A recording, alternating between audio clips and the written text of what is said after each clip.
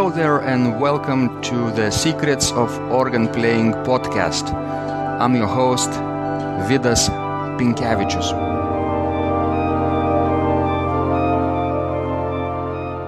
Welcome to Secrets of Organ Playing podcast number 130. Today is Sunday, January 21st, 2018, and today's guest is an American organist, Randall Crum. He was born in Albany, New York, and grew up in the nearby village of Ephrata, where he studied piano and organ with local teachers. During high school, he began focused organ studies with area organist Dr. Elmer A. Tidmarsh, a one-time student of Charles-Marie Widor and a long-time friend of Marcel Dupré. Following graduation from high school and in preparation to audition for admission into college organ study, he studied with Willard Irving Nevins at the Gilmas Organ School in New York City. Subsequently, he was accepted at the Peabody Conservatory, Baltimore, where he studied with Professors Clarence Snyder, Arthur Ree, and Arthur Howes, completing both the bachelor's degree and master's degree in organ and liturgical music.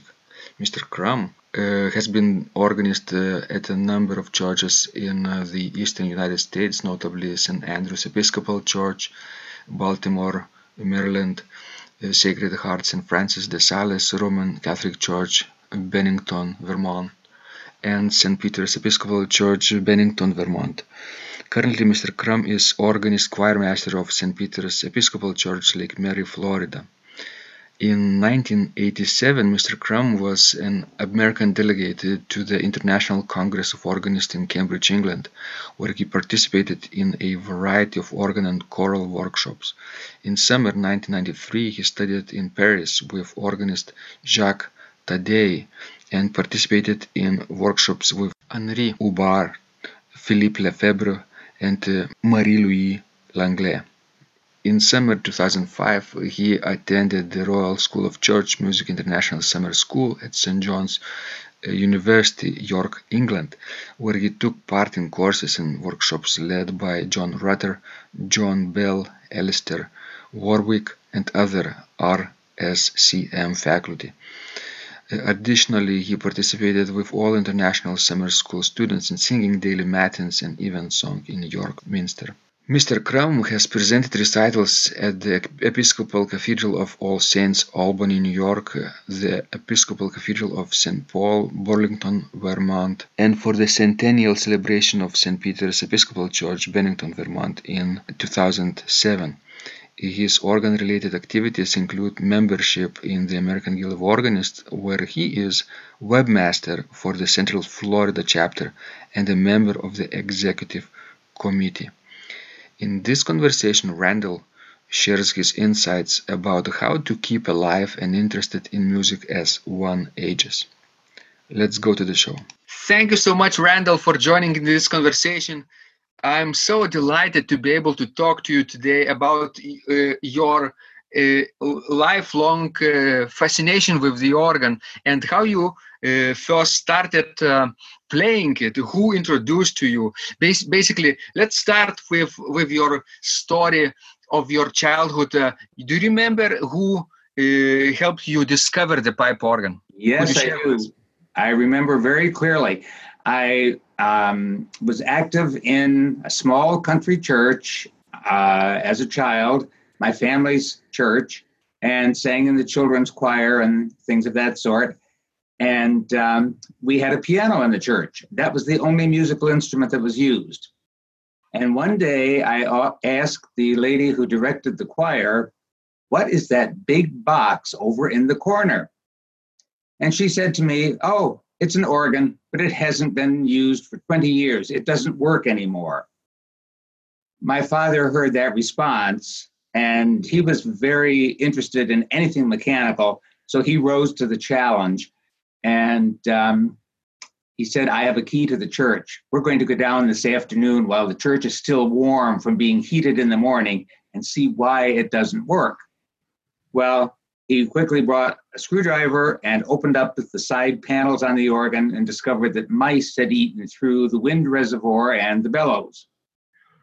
And so he was very resourceful. He brought patching material and patched that. And he said, now, open up the keyboard. There was one keyboard, 56-note tracker instrument, and try playing some sound. And he pumped up the bellows, and the reservoir did rise, which was a good sign. And there was no sound. He said, well, try pulling out some of those knobs, the stops. So I did. And lo and behold, there was the sound. Okay. I studied piano for about 3 years. So I played some of my beginning piano music. And that was the first encounter with the organ. And I was intrigued by the names, by the interesting script of the writing on the stop knobs.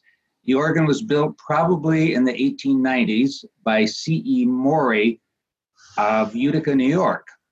And then it was originally built for a church in Maine, I found out in research. And then the church in Maine bought a larger organ, and it was sent to this little church in central New York State, where I discovered it. The very next Sunday, the lady who played the piano said, Randy, would you mind playing for the Sunday morning service? You can play one of your piano pieces on the organ. Very soon after that, I was playing the whole service. As a Methodist service, it was fairly simple. We had no choir. And so the hymns, I had 3 hymns, a prelude, and a postlude. And that's when I really started playing the organ pretty much every Sunday. Oh, fantastic, Randall. Such a lovely early experience, right? You it really was 100% positive. You had to swim before you learned to do that, right? You're right. Somebody dropped you in the water and said, swim. Yes, exactly. And then what happened after that, a little Dutch Reformed church next door to the Methodist church discovered that I, in quotes, knew how to play the organ. They had a harmonium, and they had nobody to play the harmonium. And they said, would you come and play the organ for us? And I said, yes, because their service was at 9:30 and the Methodist church was at 11 o'clock. So I played for the Dutch Reformed Church and then scurried over to the Methodist church and played the 11 o'clock service there. And both churches paid me. The Methodists, I remember, paid me the glorious sum of $1 per Sunday. Wow. And I had to give 25 cents of that to the boy who pumped the organ for me. He was a school friend of mine. Fantastic. And dollar value of the dollar was not the same as it is today, right? No, exactly. But it was enough to go to the general store to pick up some sweets or something. Uh-huh. Great. So your early experience, of course, paved the way for your later career, right? When did you decide to study organ and to become an organist, basically, for life? Well, I had a piano teacher who had retired from New York City and moved to central New York State in his later years. He had also been an organist in his church in New York City. And I found out that he knew something about the organ, so I asked him if he would show me more. And he took me to another little country church where he was playing in his retirement years and said, okay, now we have to use our feet and our hands. And he gave me some pointers on how to do it. But that was very limited because the organ was a tiny one with 2 short manuals and only 13 pedals. Well, actually, it was intended to be a home instrument. Uh-huh. And, but I was interested enough that I wanted to go on and study on a larger instrument so I could learn more about a real organ. So I went to a neighboring village where there was a rather good 2-manual organ pipe with actual 32-note pedal board. And the woman who was the organist there took me through things like the Bowman Suite Gothique and the Rheinberger Vision, which may be familiar to you. And so I began to actually develop some real repertoire. She also trained me in the 8 short preludes and fugues of Bach. So I felt that I was beginning to really progress. But then she decided to retire. So I sought out another teacher who was absolutely my inspiration, Dr. Elmer Tidmarsh, who was the organist and choir master at All Saints Cathedral in Albany. And he really set my sights much higher by giving me lessons on a church where he was assisting, and also a chance to play the organ in the cathedral. And from that point on, I decided I was not going to major in anything but music, and that the instrument had to be the organ. So I went on to Peabody Conservatory after graduation from high school. I was accepted there and just had marvelous instructors. And you said earlier that you had various teachers there, right? And Yes. they all had the different pedagogical styles, right? So Absolutely. Yes. Could you tell us a little bit those differences? At Peabody Conservatory, I studied with Clarence Snyder first, and he was at that time the organist and director of music at the Longwood Gardens in Kennett Square, Pennsylvania. And after that, he decided that the commute was too long and the work was just overwhelming. So the next person who was hired to fill his position was Arthur Ray, who was resident harpsichordist and director of music for Colonial Williamsburg, Virginia.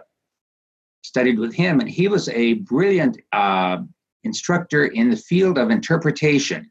And he really brought me into a love for the music of Langlais and initiated me to the music of César Franck. Oh. And more will come up about César Franck later on.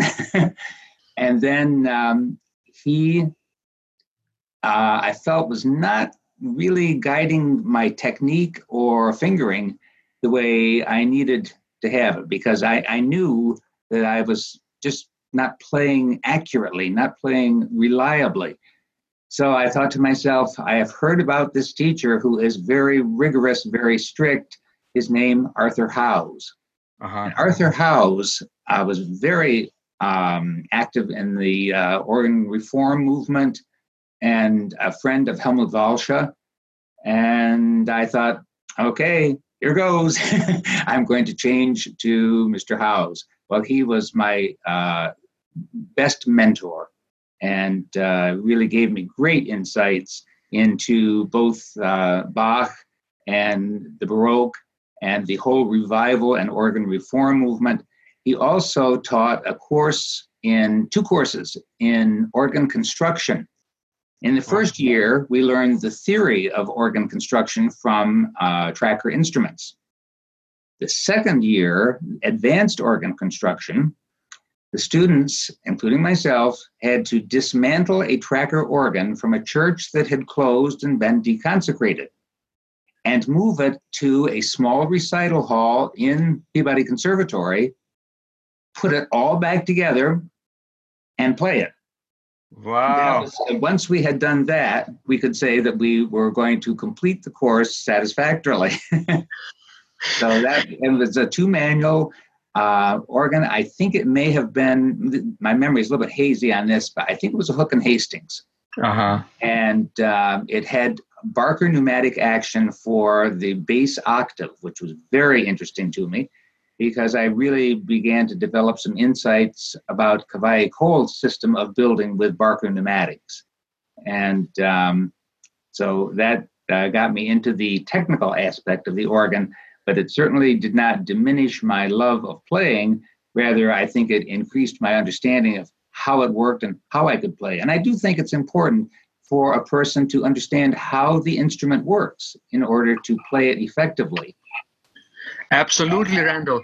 Not too many people are interested into mechanics sometimes, right? When they start to play, they are fascinated by the grandeur, by the mystery sometimes of the instrument.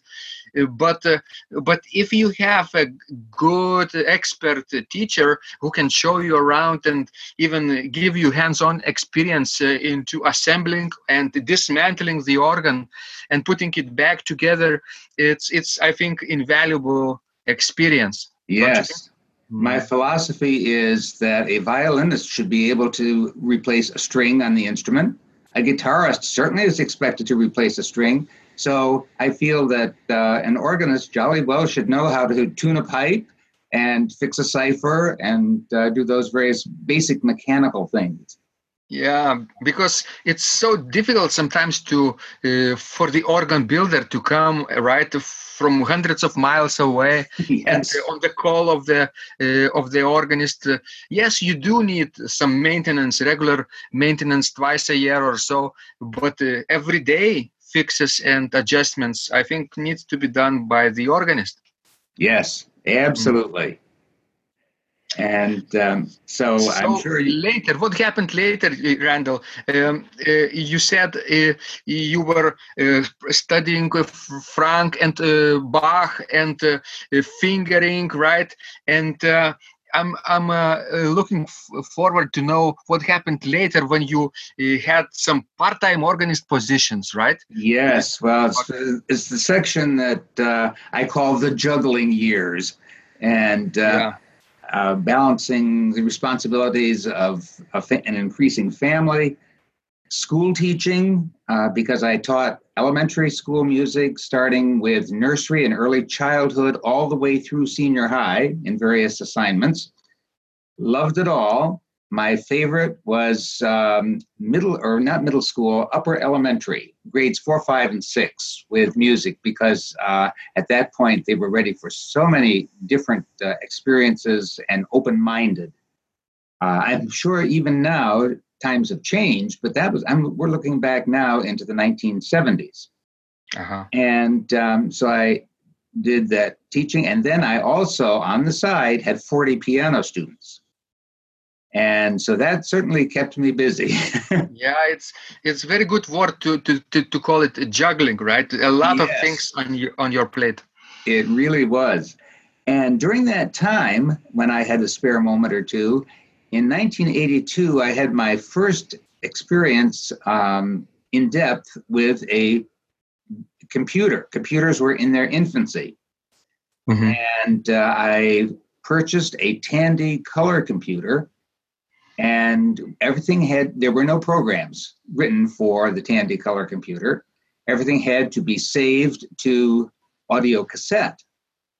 And anytime I wanted to do something at the computer, usually it was musical, I had to put in all of the commands and then run the program.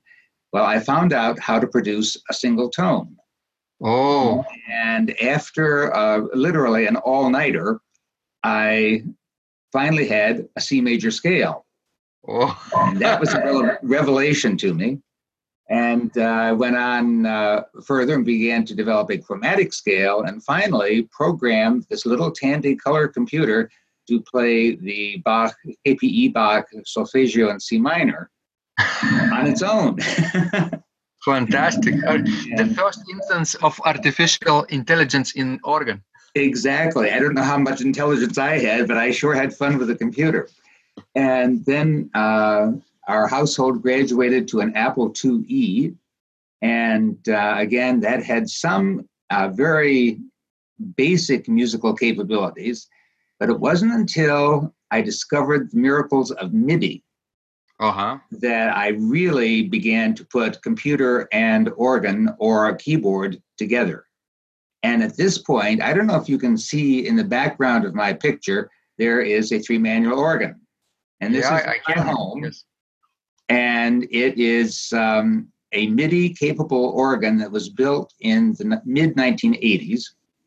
And I have expanded it from 2-manual to 3-manual and have added all of the computer accessories needed to have the sounds from Hereford Cathedral or from Zutphen Holland, two organ sample sets that are absolutely outstanding.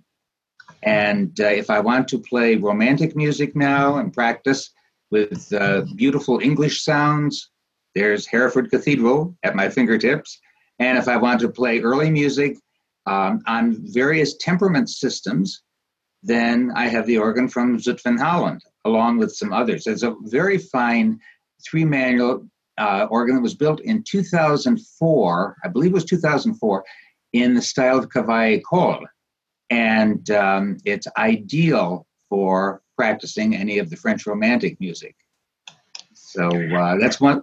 These are all things that have kept my interest alive, my enthusiasm alive, and have really kept me motivated in maintaining my musical skills.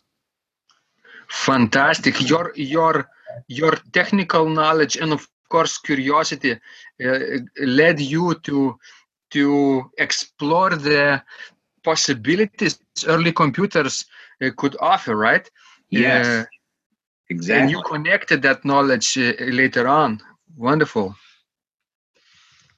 So other things that happened along the way that kept the musical knowledge growing were master classes and conventions and conferences that I attended.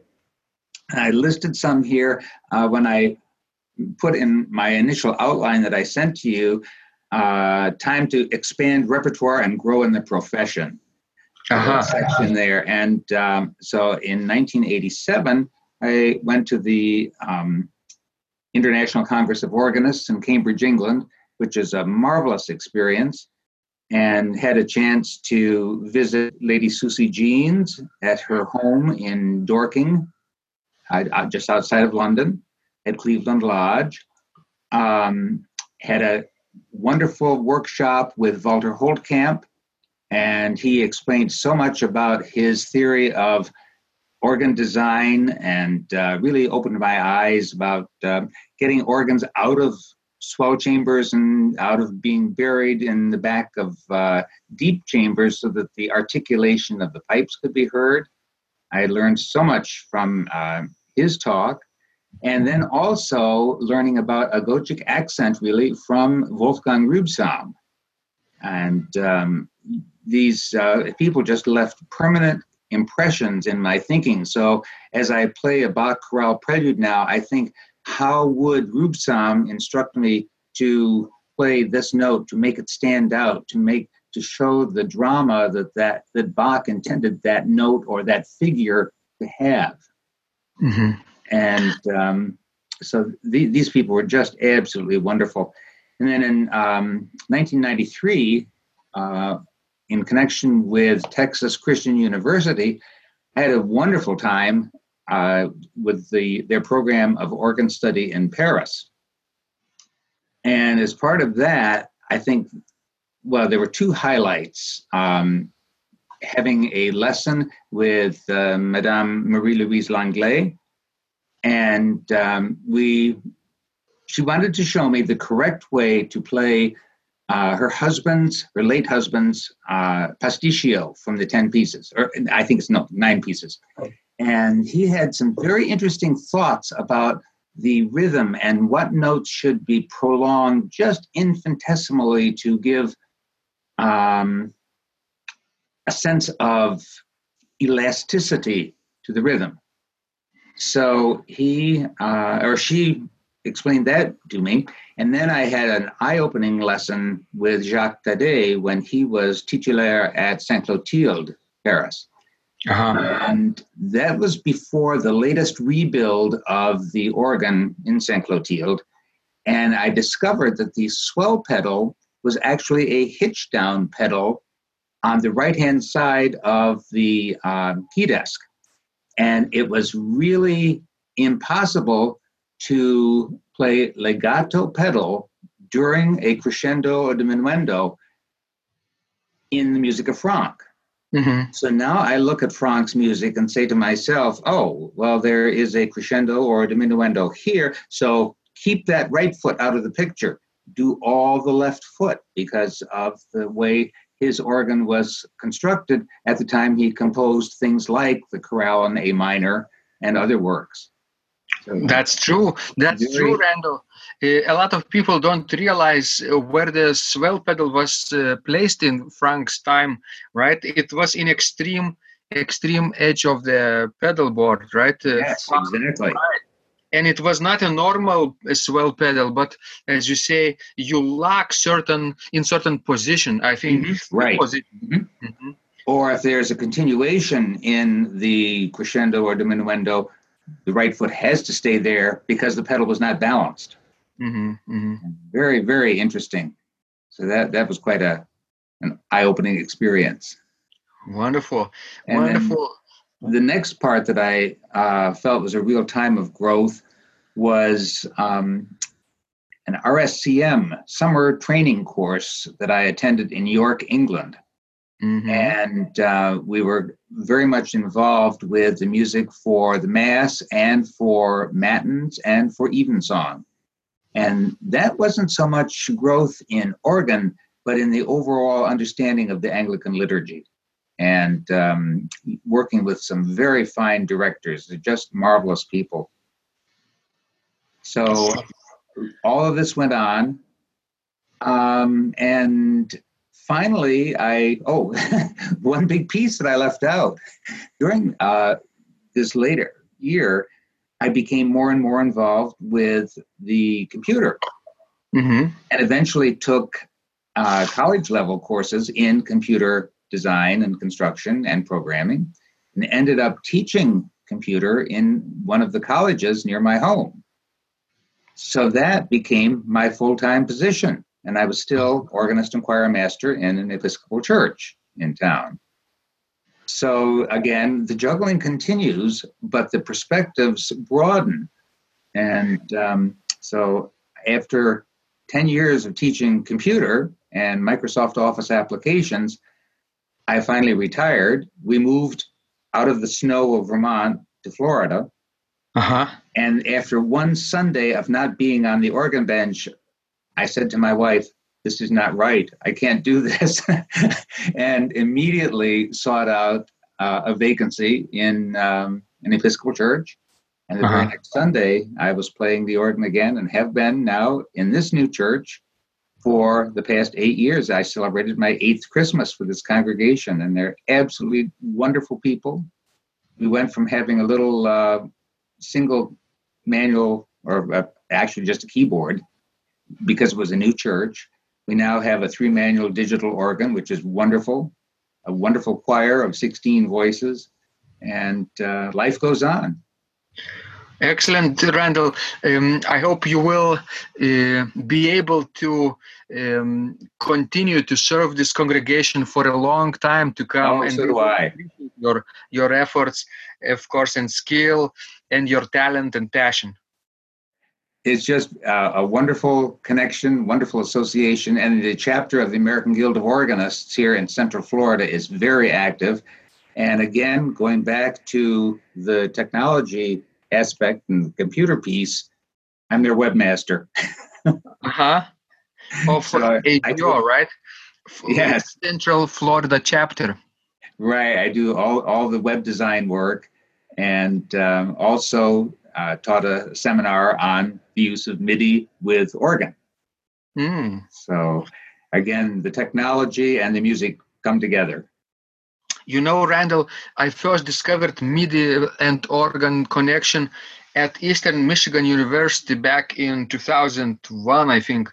It was such a miraculous feat for me because my professor, Dr. Pamela Reuter-Finstra, told me to play a piece of music, and she pushed some buttons, right?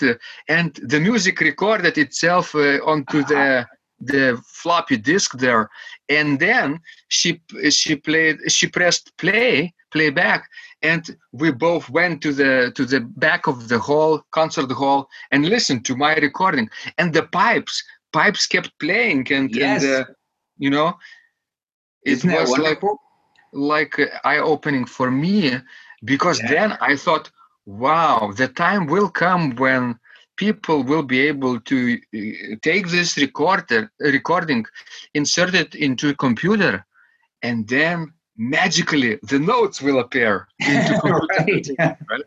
Right. You mentioned Pamela Reuter-Feenstra, and I have her book on and ornamentation in early music. And again, that has been an inspiration. I'm hoping that I have time and discipline to learn a piece that I have just found from the IMSLP website by Franz Tunder. Oh, yes. A Preludium in F. And that's my next challenge. Pamela Reuter-Feenstra recorded, I think, like 17 years ago, back in 2000, I think, entire works of Franz Tunder on the German style organ in Sweden, Gothenburg. And Oshra and I were present in one of her recitals there, where she played portions of the recording with works of Tunder, and also improvised on unfinished works, because Tunder left a few pieces that are unfinished. So she is, of course, very brilliant improviser in historical styles, and she was our first channel into improvisation and early music too. That is so wonderful. Her writing is very inspiring, and I just know that her research is absolutely meticulous. I will take the liberty of saying hello from you to Pamela, and thank you. Giving thanks, right? Yes. And of course, you can do that the same on her website, PamelaReuterFeenstra.com. I have to find that. Yes. Wonderful, Randall. Let's continue our discussion. It's so interesting to know you, what you're doing in your retirement, because you said that actually retirement is not for you, right? You're not used to sitting on the couch and listening and watching TV all day. Oh no! Oh, that would be sure death. At least for your gray brain cells, right? Yes, definitely. It's very important to keep those active. So basically, organ playing helps you to do that, and computer science also, programming, right? Web design, your service you're providing for your congregation and also for Central Florida chapter of AGO, I think not only helps them, but also helps you, right? To keep active. And something else, too, that I always think of is reading music is the same thing as reading, and playing it is the same thing as speaking a second language. Mm-hmm. And being bilingual, in my case, English and music, really helps to keep the brain very active. Yes, you can use both sides of your brain at the same time. And then throw in a bit of French also, and so that helps a lot. It's like having a 2-core computer processor, right? Yes, well said. Well said. I like that. Now, of course, we have 4-core and even 8-core computers. Right. Well, I am having the pleasure of seeing this video of you on a quad-core processor, and it's very good. Yes. Wonderful technology, of course, connecting everyday people experiences. And all of this was probably science fiction just 15 years ago. True. Uh-huh. Yeah. And I think when I think back 15 years ago, we were talking about how wonderful the Pentium processor was. Yes. It seems like the dark ages now. Yes, it's like early Renaissance. Exactly. Yes. So Randall, of course, what keeps you motivated to keep playing at this age that you are now? I would say the fact that I really want to learn new music, and I realize there is so much that I haven't learned, and there are so many. There's so much investigation and scholarship in performance practices for early music that I'm really fascinated by, that I really look for chances to think that, to apply it, to learn more about it. And some of the people whom you have interviewed have talked about early music and the ways that it is played and to be stylistically correct. I feel very good about the art of registration. That's fine. But I'm very intrigued by the early fingering patterns. And I've been working at the harpsichord on a Svelink toccata and trying to discipline myself to not cross fingers over thumb because I think that would be out of the style. And it's a challenge, but it really is something that I would like to know more about. And if you ever have the opportunity to interview somebody who is really an expert in early fingering, maybe you yourself would talk about that. You know, over the course of the last 2.5 years, I spoke with, quite a few experts in this field, like Peter Dirksen, Sveling's expert, especially. Then Peter van Dijk from the Netherlands. The same Pamela Rutter-Veenstra, of course. Yes. And others, yes. And all of them probably would agree with me now in saying that you have to have historical styled keyboard. If you're practicing with early type of fingering on the AGO type of keyboard, it doesn't make sense. Interesting, because the keys would be shorter and smaller. Exactly, shorter and smaller. And of course, the short octave at the end, where you can actually reach not only octave, but a 10th or even a 12th with your left hand. Yes, interesting. That saves some time, some money for them, because some pipes are missing. Right. Because they I found that doing some practice on the harpsichord has really improved my organ technique also. True. The harpsichord demands such exacting and precise fingering. But I would agree with you in this situation that even if you don't have a historical type of keyboard, you still need to play it, stylistically correctly. And it doesn't make sense for me to learn, let's say, early type of piece like Sveling's toccata or Fantasia, two ways: one legato modern way, and another way the right, correct, stylistically appropriate way. It doesn't make sense, right? I could learn two different pieces at the same time, maybe, but not one piece in two versions. I don't need that. So I still use early type of fingering and pedaling on modern organs too. It's not so natural.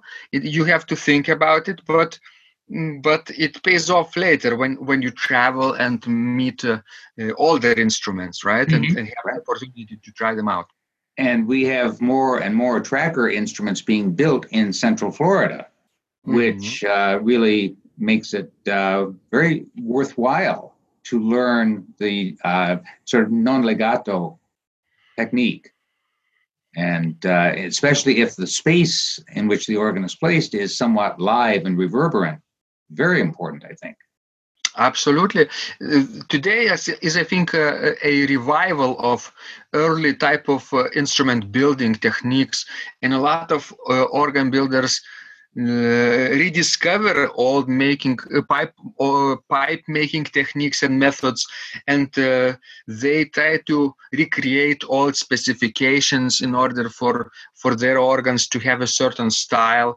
Not everyone, of course, is interested into replicating a certain instrument, like copying, but more or less a style imitation is, of course, very popular these days. And also, I think it's wonderful to be able to experience early tuning methods, because it opens up whole new dimensions in the sound of early music. And I have become especially enamored of the Kernberger 3, which is what I use for the harpsichord in my home. At home, we have this little practice organ with two flutes on it. We tune it on Kimberger 3.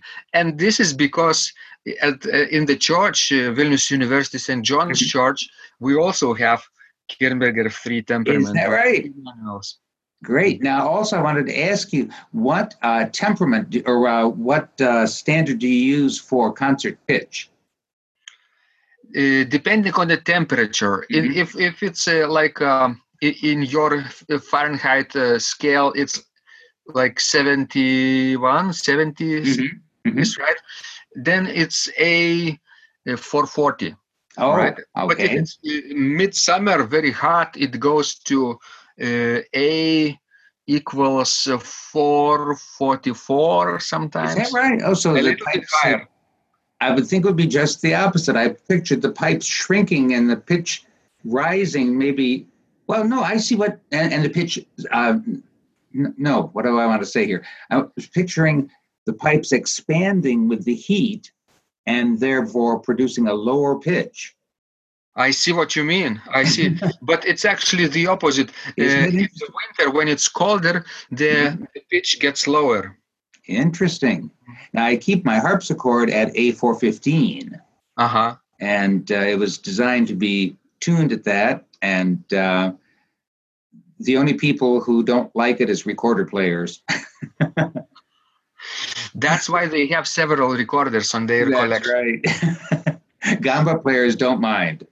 No, and vocalists, singers also don't even notice the difference.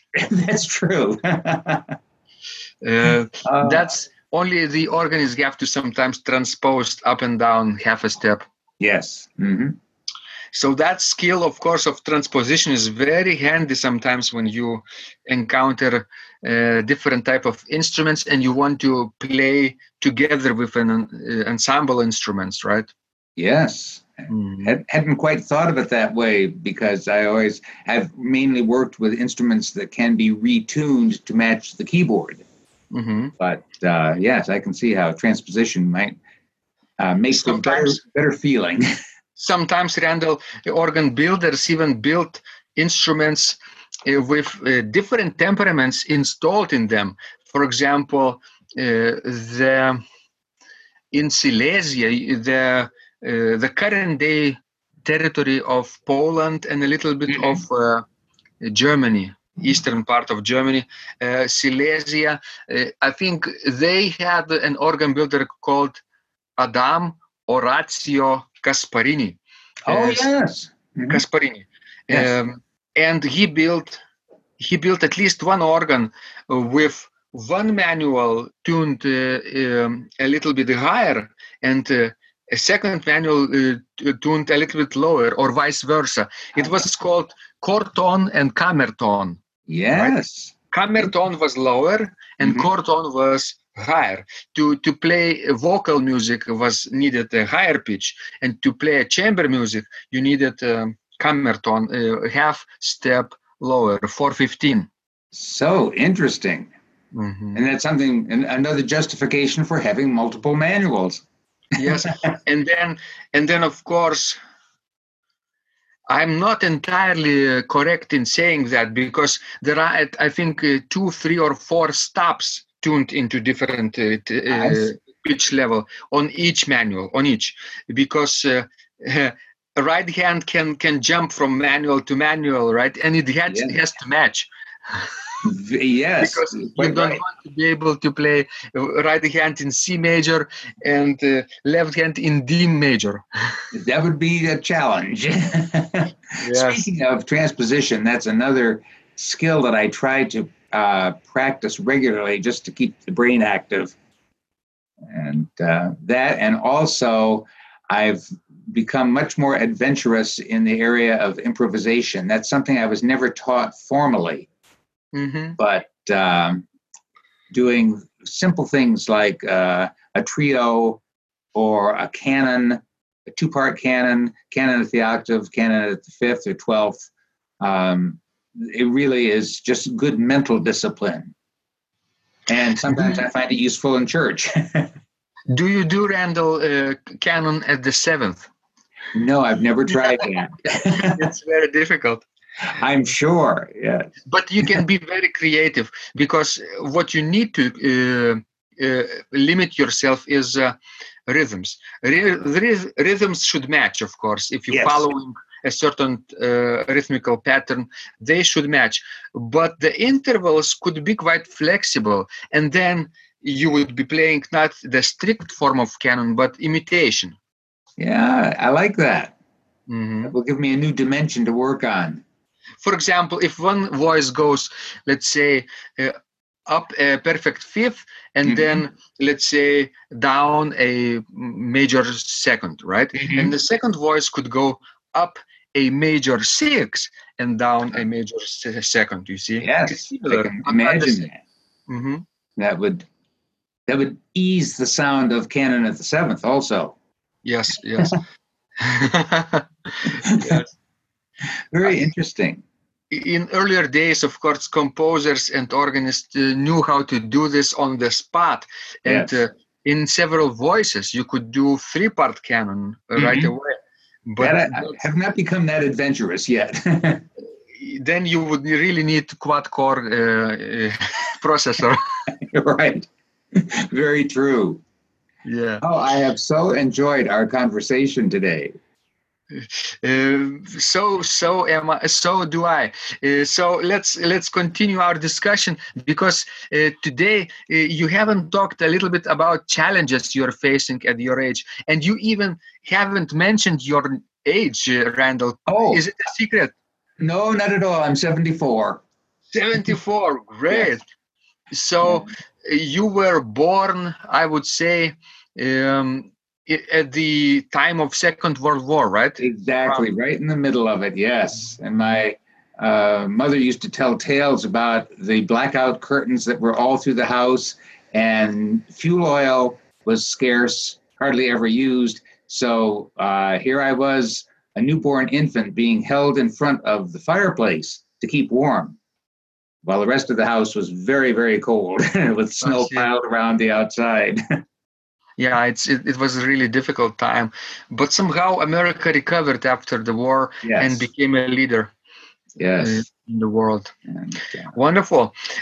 So let's talk a little bit about challenges you're facing at the age of 75. Okay. okay. What is difficult for you today?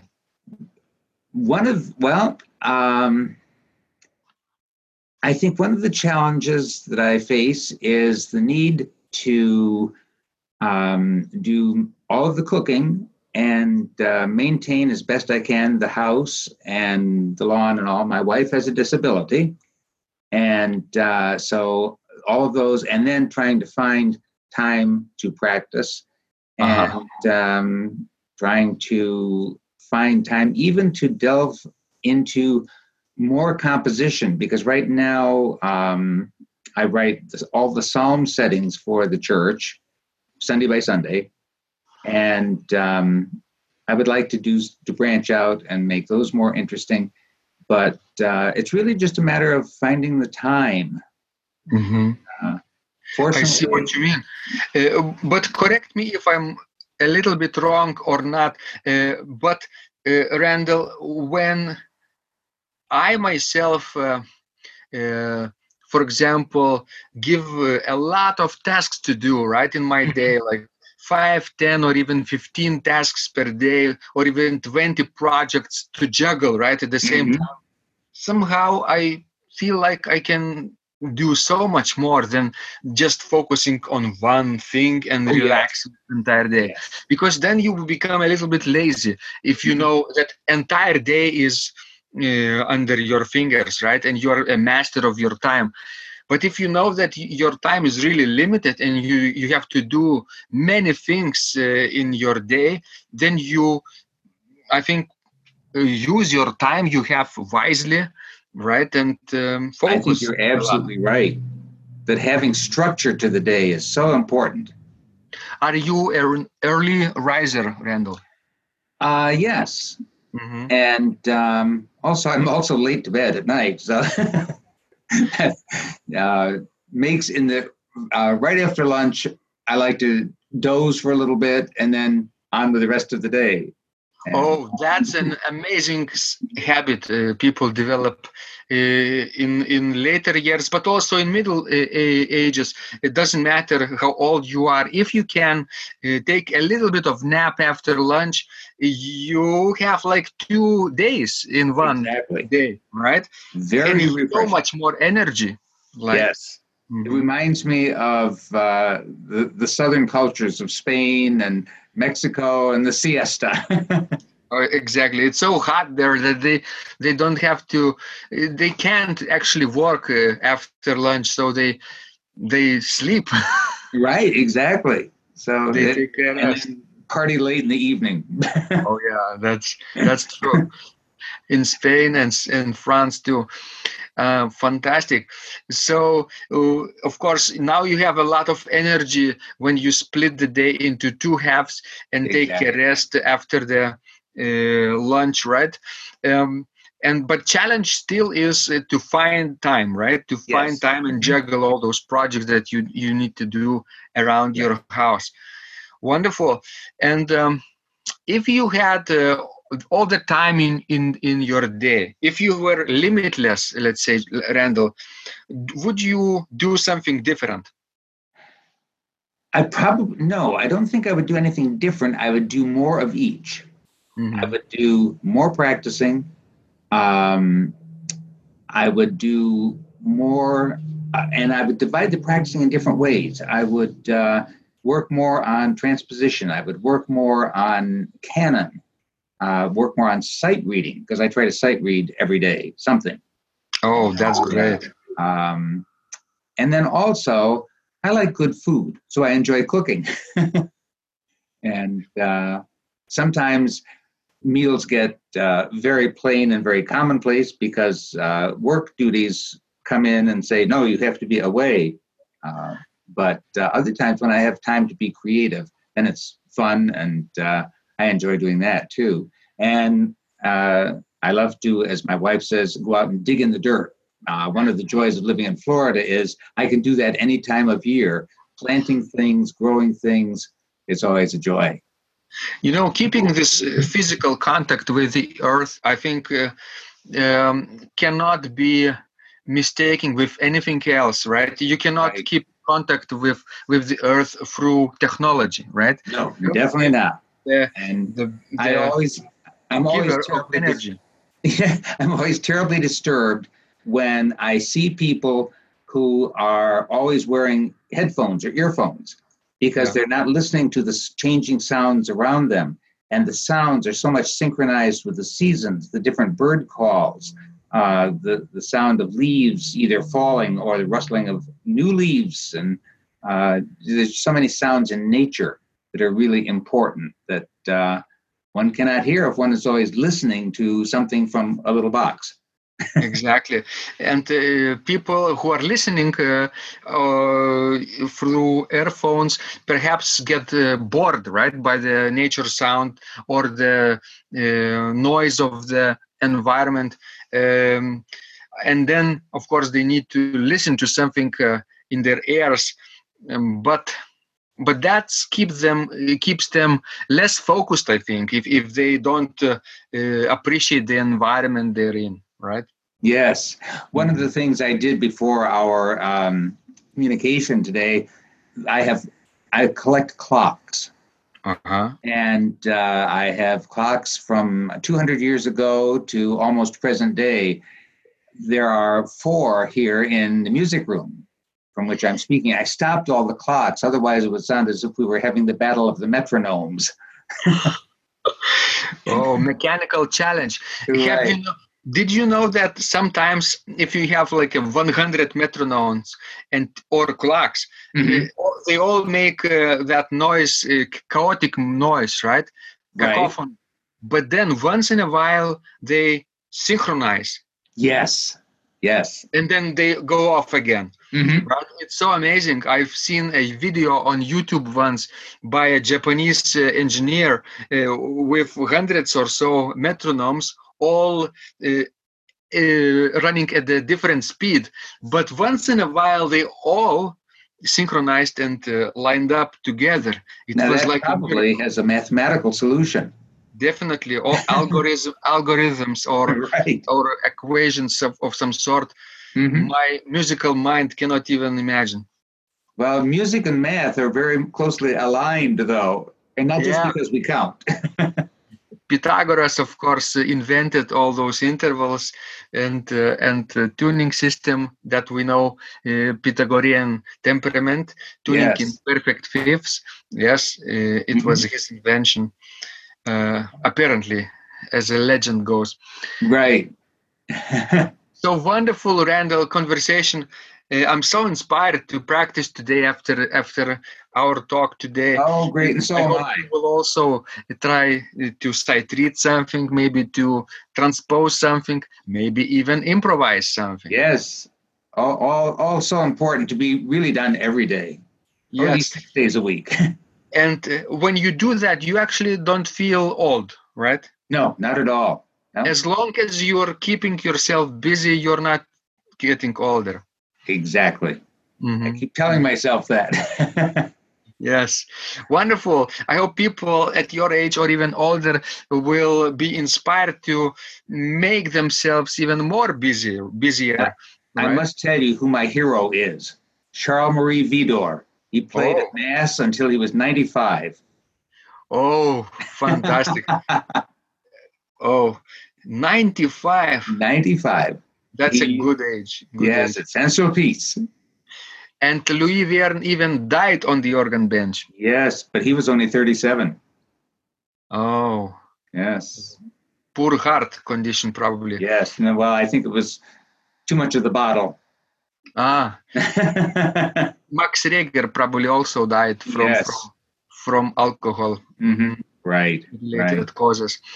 So yeah, let's keep a healthy lifestyle and keep organ bench closer to ourselves, and I think everything else will fall into order. You are absolutely right. So good talking with you. Thank you so much. Let's keep in touch, Randall, and keep inspiring people around you. Keep sharing your wisdom to your congregation and AGO Central Florida chapter. Fantastic. Before we end, I almost forgot, of course, because it's so immersive, our conversation. Mhm. How can our listeners connect with you? Could you Oh, tell a probably way through my online? Facebook page. Okay. Just search for Randall Crum. That's RANDALLKRUM. And I will be there on Facebook. Fantastic. I'll put the link to your Facebook profile on the description of the conversation, and people could literally click and visit you and say hello. And people from all the continents, from 89 countries, and people who are younger than you and older than you too. True. Fantastic. I'm sure. By the way, I really enjoyed that recent posting from a young organist in Australia, New South John Wales. Higgins, yeah. Yes, it was great. And John is coming to Lithuania How to play wonderful. a concert in Vilnius in our church in April. Wow. So Oh, this what a will be a treat. real physical meeting. I haven't met him physically, only Mhm. interacted digitally for 6 years. Oh, that's great. But it feels like the same. Sure. It's like a friendship. Exactly. Yes. Excellent. Thank you so much, Randall. And keep inspiring again, people. You're so wonderful and so inspirational. I know my day will go so smoothly tonight because I met you. Great. Thanks so much. A pleasure meeting you face to face. Take care. If you liked this conversation, I encourage you to visit my blog, Secrets of Organ Playing, at organduo.lt, where you will find lots of insights, practical advice, and training for every area of organ playing. You can subscribe to this blog for free to get your daily dose of inspiration and to be the first to know when any of my future podcasts roll out. I hope to help you reach your dreams in organ playing. I'm Vidas Pinkevičius. Thanks for listening, and I'll catch you online really soon.